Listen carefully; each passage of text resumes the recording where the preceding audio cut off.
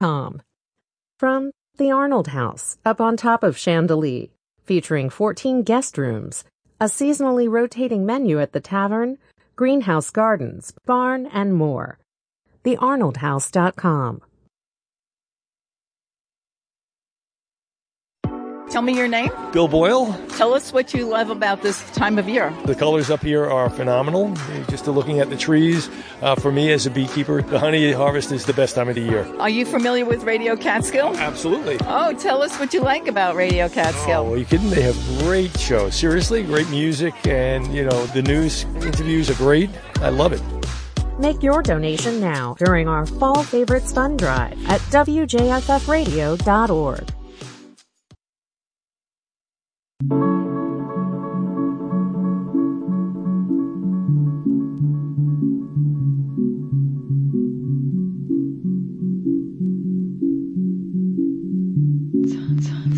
Welcome to the local edition, news and information to keep you connected in the Catskills in Northeast Pennsylvania. I'm your host, Jason Dolt. And coming up, we've got the latest on jobs and the economy around our listening area, around the country. It's Work Shift Live with James B. Huntington. But first, before that, it's Liam Mayo from the River Reporter for our weekly news roundup. Liam, thank you so much for joining us. Thanks for having me. So, I actually saw you in person today. We were out there at this, New York 19th congressional candidate Josh Riley Get Out the Vote rally featuring a guy known as former President Bill Clinton. He was the main speaker. What was your take away from all of this? Yeah, it was good seeing you there. And two of the main takeaways I had were, the speakers, including Clinton and including Riley, talked a decent amount about crime, and they talked a decent amount about the issues of abortion. Abortion being a sort of strong talking point for Democrats since the Roe v. Wade decision. And Riley took the time to make sure his stance on abortion was very pro-choice, and sort of differentiating it from his Republican opponent's position on the matter. But the other talking point that a lot of the speakers discussed was crime, and it was specifically that these are candidates who aren't necessarily going to be radical on crime. These aren't candidates who are going to defund the police. Riley talked up his parental connection to law enforcement. I've actually got a clip of that here. He did it in a fairly humorous way, addressing essentially attack ads being run by the opposition. Let's just listen to that clip quick. At the beginning of it, it says, and this is not true. It says that it alleges that I want to defund the police. And the thing that's really awkward about that for me is that I come from a law enforcement family. So my mom worked in law enforcement for 20 years in Tioga County, and so these ads came out, and I had to call my mom. I said, Mom, these ads are on TV, you're probably going to see them, and look, Mom, I promise I love you, and I'm not going to defund you. So, Liam, he's getting laughs from the crowd there, but the message is pretty clear. Yeah, the message is pretty clear that he's not going to defund the police, and that he is concerned about safety. And President Clinton, I believe, touted his record on safety as well. And that could be a sign to what they think will play better among their audience of the mostly rural 19th district, or just a sign of their own deeply held convictions. One of the takeaways that I had from this, and this is kind of the lead in my story, that this was, what I heard was a definite effort to also get out the message that democracy is on the ballot this year, something that we have not been hearing as much from Democratic candidates for the rest of the run-up to the election. But in recent weeks, it seems like we've been hearing that more. We heard more about that today. And President Clinton kind of brought both that issue and a larger crime issue. Basically, he was comparing essentially a sense of lawlessness that's starting to permeate in his opinion. He didn't say lawlessness, but it seemed like that's what he was describing with the Supreme Court, like just contrasting that there was different justifications for two recent high-profile Supreme Court rulings.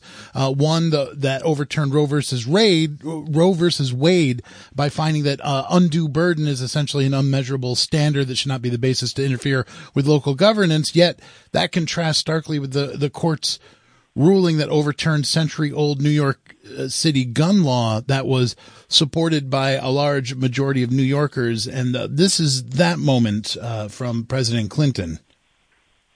You got to have a reason. You know what they said? It's just too much. They didn't show one example of how it interfered with the constitutional right to hunt, to sport shoot, and to have a weapon for self-protection if you live a long way from law enforcement. Not anything. They said, we just think it's too much. In other words, whatever they want is now the law. I'm telling you, I know it's not popular to talk about democracy on the line, but it's on the line. Saying there essentially whatever they want, that's the law. That was kind of the case that he was making in remarks about the Republican candidate for Arizona governor. Did you pick up on any of that, Liam? Yeah, I thought that was a particularly interesting bit, and that was definitely a good bit to highlight. And I was intrigued by the way he said that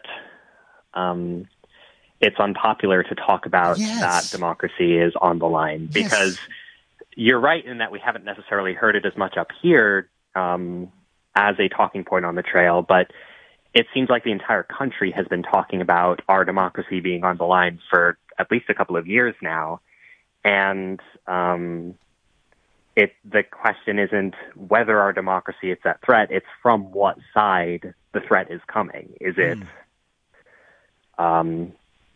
Democrats who are the threat to democracy, or is it Republicans who are the threat to democracy? And I think each side will have their deeply held convictions about that. And well, this becomes more like a political analysis, because when I heard that really stuck out to me, because I've been wondering why I'm not hearing more about that issue, at least here in New York State, from Democratic candidates. And it almost seems when he said it's unpopular, it almost felt to me like he's referring to, behind the scenes in the National Democratic Party power structure, that they're very hesitant now they play that. And here in New York State, it was just last week, less than a week ago, that I saw the first ad from in support of Governor Kathy Hochul. It said that she supported the ad. It was the first ad that I'd seen that even talked about her opponent and whatever connection he had, the fact that he was voting against the certification of the vote even after the insurrection happened. I mean, this is something that democracy on the ballot, that could have been something that Governor Hochul was saying months ago, but I feel like I haven't heard that at all. Yeah, well, another potential way to analyze it is, or that I was sort of thinking of, it relates to, I believe it was Clinton who said this at another point in the conversation, about how he really wants people to reach across the aisle and talk to their neighbors. And if you talk to your neighbors and have everyone be a little less afraid of the current political situation and the current economic situation, then they can kind of vote with their head more. And in a very contested, very split district like the 19th Congressional District, bringing up or sort of harping on what can be as divisive an issue as democracy is at threat might not be the wisest strategy. Or maybe there is, as you're saying, a disagreement in the higher-ups of the Democratic Party about whether that is the correct strategy to use. Right. And I wish, I don't have the clip ready to go, but I do, towards the end, he said, well, you're laughing, but, I'm glad you're laughing because that means you're thinking. That means you're thinking about it. And he even referenced speaking at Aretha Franklin's funeral, which was a heavy thing to bring up. But he said he walked off to the tune Think, because he wants people to think. We should mention, we don't want, former President Clinton to take all the attention away from the fact that there was other candidates that spoke, including Sullivan County Democratic Committee Chair Ann Hart. She's not a candidate, but she's a committee chair. But introducing Sullivan County DA Megan Galligan, who's running for New York Supreme Court, and longtime New York Assemblywoman Aileen Gunther, who's seeking re-election. And side note will be Sabrina Artel's guest coming up at 7:00 here. Would you take anything away from any of those speeches? Yeah. I thought Galligan did a very good job advocating for sort of the work she has done in Sullivan County and highlighting the work she's done on the opioid crisis specifically. And I thought Gunther gave sort of a very impassioned defense of the position that abortion is healthcare and that it is a woman's right to choose. And she's able to speak on that position from her experience as a registered nurse, and that gives that speech just a lot of conviction and a lot of passion. And I thought the speakers on the whole were very passionate and very well-spoken. And, Galligan actually, she did it with a smile, but she did some serious legal flexing and even kind of putting herself, in the same category as Bill Clinton, just because there's serious legal candidates, speaking today, between her and Josh Riley and Bill Clinton. And I thought it was kind of exciting to see a Sullivan County native, doing that kind of a flex, at least from within the political sphere anyway. Oh, absolutely. And that's always one of the fascinating things to me about when these quote unquote big name political figures come to Sullivan County. They're just people, really. Galligan, Gunther, Riley, Clinton, they're all just people trying to make this country better. And yes, one of them was the former president of the United States and the others are sort of operating on a more local level, but we're all in this together. There's no kings and peasants hierarchy operating here.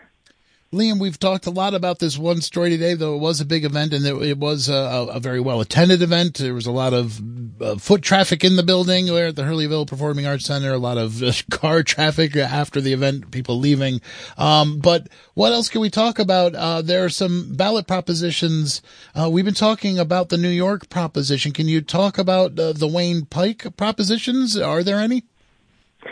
Yeah, I don't believe there are state-level propositions in Pennsylvania, but there are two propositions in Pike County.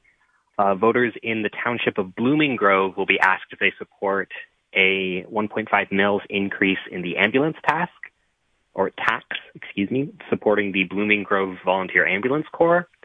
And voters in Matamoros Borough will be asked if they favor a 1 mil increase in the fire protection tax to support the Matamoros Fire Department. What do you mean by mil? You mean $1 million? So it is a technical taxing definition, and it is the amount of tax payable per dollar of the assessed value of the property. So it basically means you will be paying a little bit more on your taxes if you're paying property taxes if this goes through. So I have a ballot proposition that uses a unit of measurement that doesn't fully correlate to something that average people can relate to. Yes. Okay. And to briefly highlight another confusing ballot proposition, the town of Tustin will be voting on its cannabis laws, whether they approve or disapprove of allowing cannabis retail and cannabis consumption sites in the town. And the way those resolutions are worded, if you vote yes on them, you are advocating for the ban of cannabis because you are arguing that the law imposing the ban should be approved. And if you are arguing no, then you are arguing for the allowing of cannabis. So I remember we've talked about this before and how confusing it is. So it's back on the ballot. Yes, it is back on the ballot. Wow.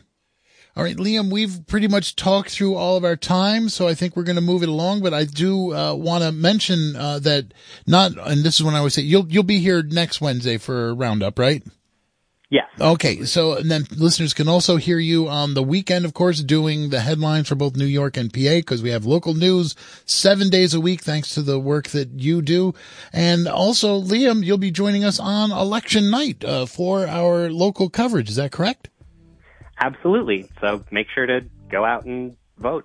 Go out and vote, and then come on back and listen to our coverage. We will be doing local edition results coverage. There won't be really results while the polls are still open, but we will be doing election coverage from 6:30 until 8 p.m. on Tuesday, and then from 8 p.m. until 1 a.m. it's coverage from NPR, and we'll be breaking in with local results as we get them late into the night. Liam Mayo, thank you so much for chatting today. Thanks for having me.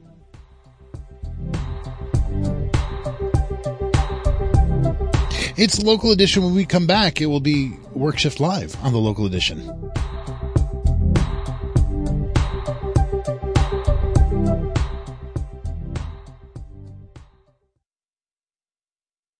You're listening to the Local Edition, winner of 2 Excellence in Broadcasting Awards from the New York State Broadcasters Association. Radio Catskill.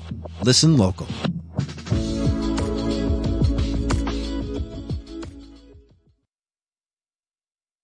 Radio Catskill is keeping you connected this election season.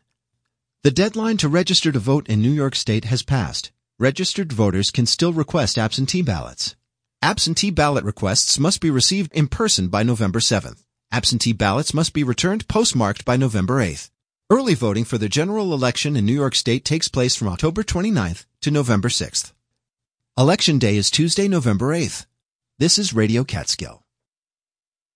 Thank you for listening to Radio Catskill during our Fall Favorites Fund Drive. This one-of-a-kind radio station with local programs you can't find anywhere else depends on your support. If you haven't given yet, please take a moment to donate at wjffradio.org. Let us know which shows are your favorites and keep local public radio here in the Catskills and Northeast Pennsylvania. Give now at wjffradio.org.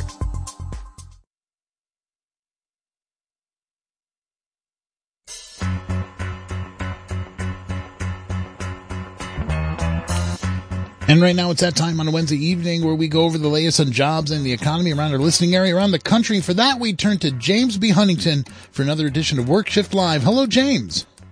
Good evening, Jason. Good evening, listeners.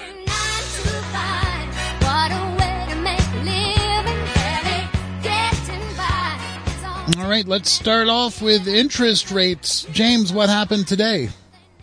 Today, the Fed raised the rate 0.75%, the same amount they have the last 4 times. So this is it's expected. It might have been 0.5 point instead of 0.75 point, but that's what they did. Investors did not like it. How about you? The Dow went down 500 points today. The good news is that over the past week, it's still up 300 because we had an 800 and some point gain on Friday. Other things reacted pretty much as expected. Gold's at 1637, lost 19 over the week, mostly on the interest rates. Silver dropped 35 cents to 19.22, very much the same. Oil's been creeping up, though. It's at 89.45. It went up a little more than $1. Bitcoin dropped 625, but it was at a multi-month high a week ago.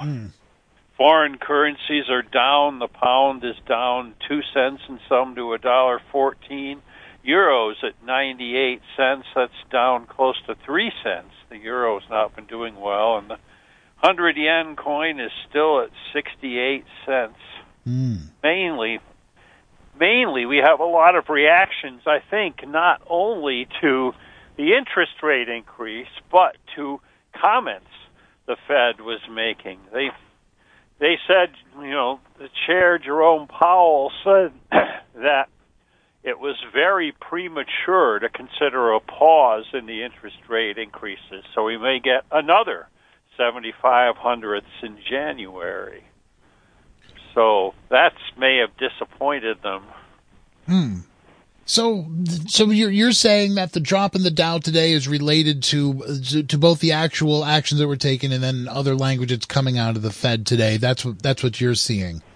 Yes, people expected. I mean, most of that 0.75 of a point was baked into the cake already, but it was not so much expected that Powell would say that they're not going to stop, that this isn't going to be it.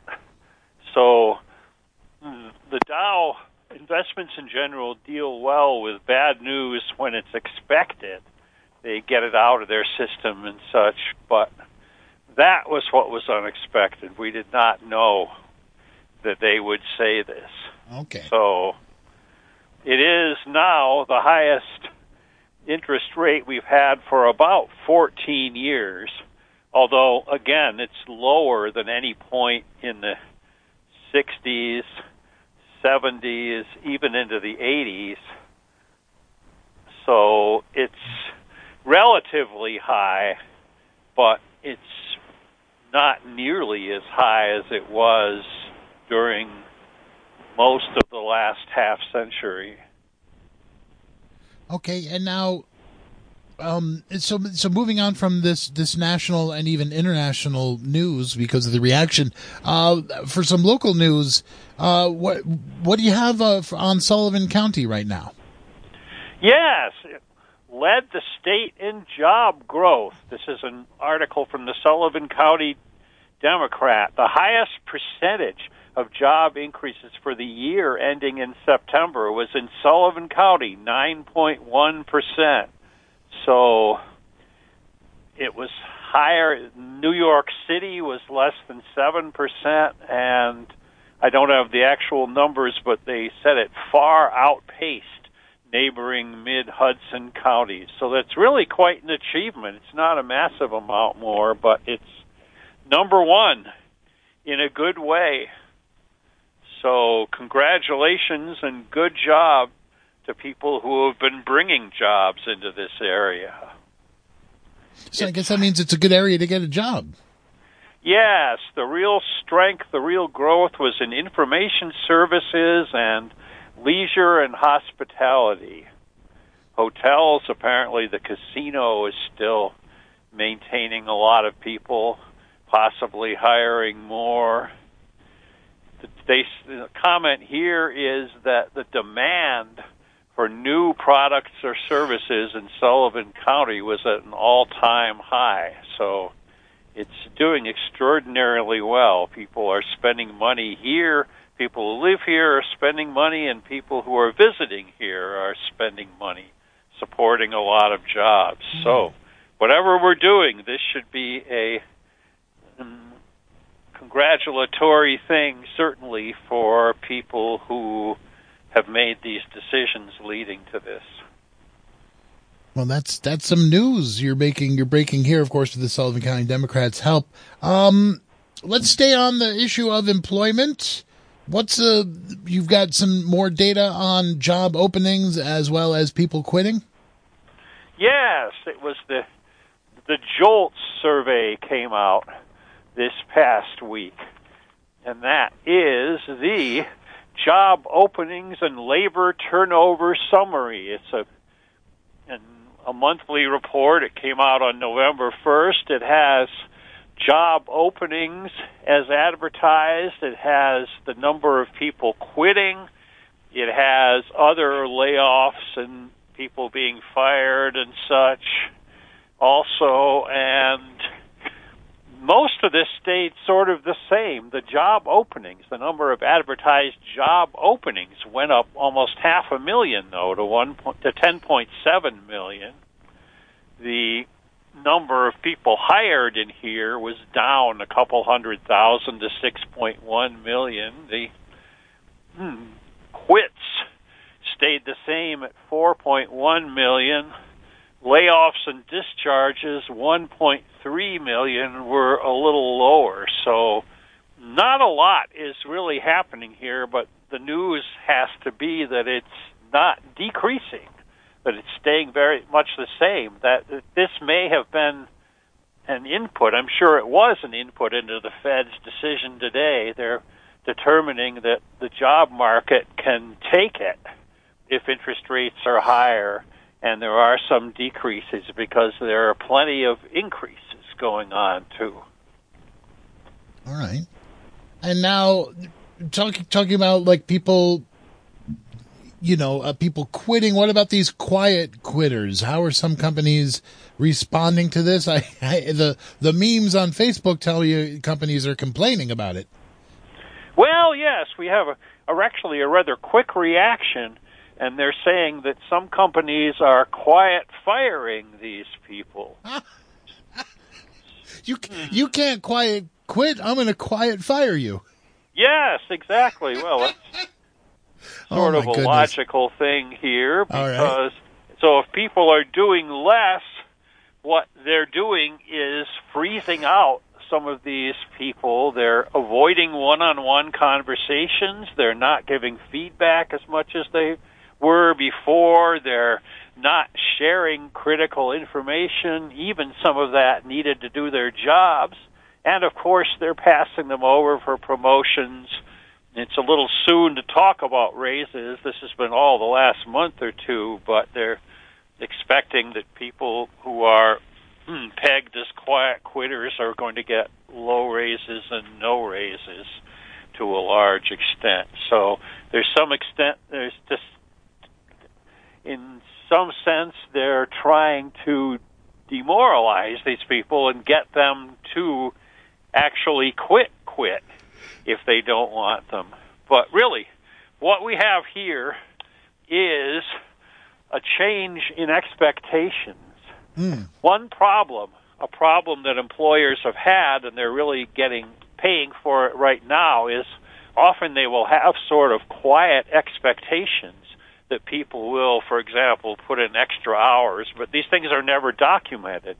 They're not told officially that they are expected to work 50 or 60 hours a week. They just sort of angle, they sort of shoot the corners as far as trying to get people to do it, trying to influence, but push comes to shove, there's usually no rule requiring it. So the people working 40 are making that choice, consistent with what's been going on in the labor market in the past year, with people looking at their life-work balance more carefully, and extra hours certainly doesn't help that kind of thing. So I think what we're going to have within the year is more companies deciding how much work they need out of their people. Generally, I'm talking about white-collar, professional, cubicle workers here. They're going to formally document what the hours will be. Let's say if people are working 40 to 60 hours a week in these positions, they may well document that people have to work 50. So they'll get that anyway, instead of just sort of trying to expect it or trying to set up situations where they feel obliged to do it. I don't think that's working as well as before. It certainly was the case when I was at AT&T. A lot of people put in extra hours they really didn't need to, and they couldn't possibly have been benefiting on an hourly rate enough to justify it, but they felt intimidated, they felt obligated somehow. All right. Well, James, we're gonna have to get going here. We're just about out of time, but I want to thank you so much for taking the time to talk to us here. Will you be back next week? Yes, I will. Okay, we'll see how things stand after. You'll be on the day after this election, so we'll talk to you next Wednesday. Oh boy, we sure will. Yes, I'll see what I can get as far as election results and expected changes to jobs in the economy there. Okay, that's great. Well, that's for the latest in jobs and economy. We will talk to you again. Thank you for another edition of Work Shift Live. Thank you, Jason. Thank you, listeners. That's James B. Huntington. Work Shift Live comes to you this time every Wednesday on the Local Edition. Local Edition comes to you every weekday evening. And all this comes to you thanks to listeners just like you who decide to give what they can when they can. Please give now. Help us with our Fall Favorites Fund Drive. Go to WJFFradio.org. That's WJFFradio.org to make your donation now. We've got until noon on Saturday to finish raising the funds we've got to raise. We've come a very long way, but we're not quite there yet. And if we haven't heard from you, you're the one we need to hear from. Coming up, it's Trailer Talk. Overnight low down to 39 and clear tonight. Sunny again tomorrow. Not quite as warm, but still pretty nice. High of 63. This is WJFF Jeffersonville, W233AH.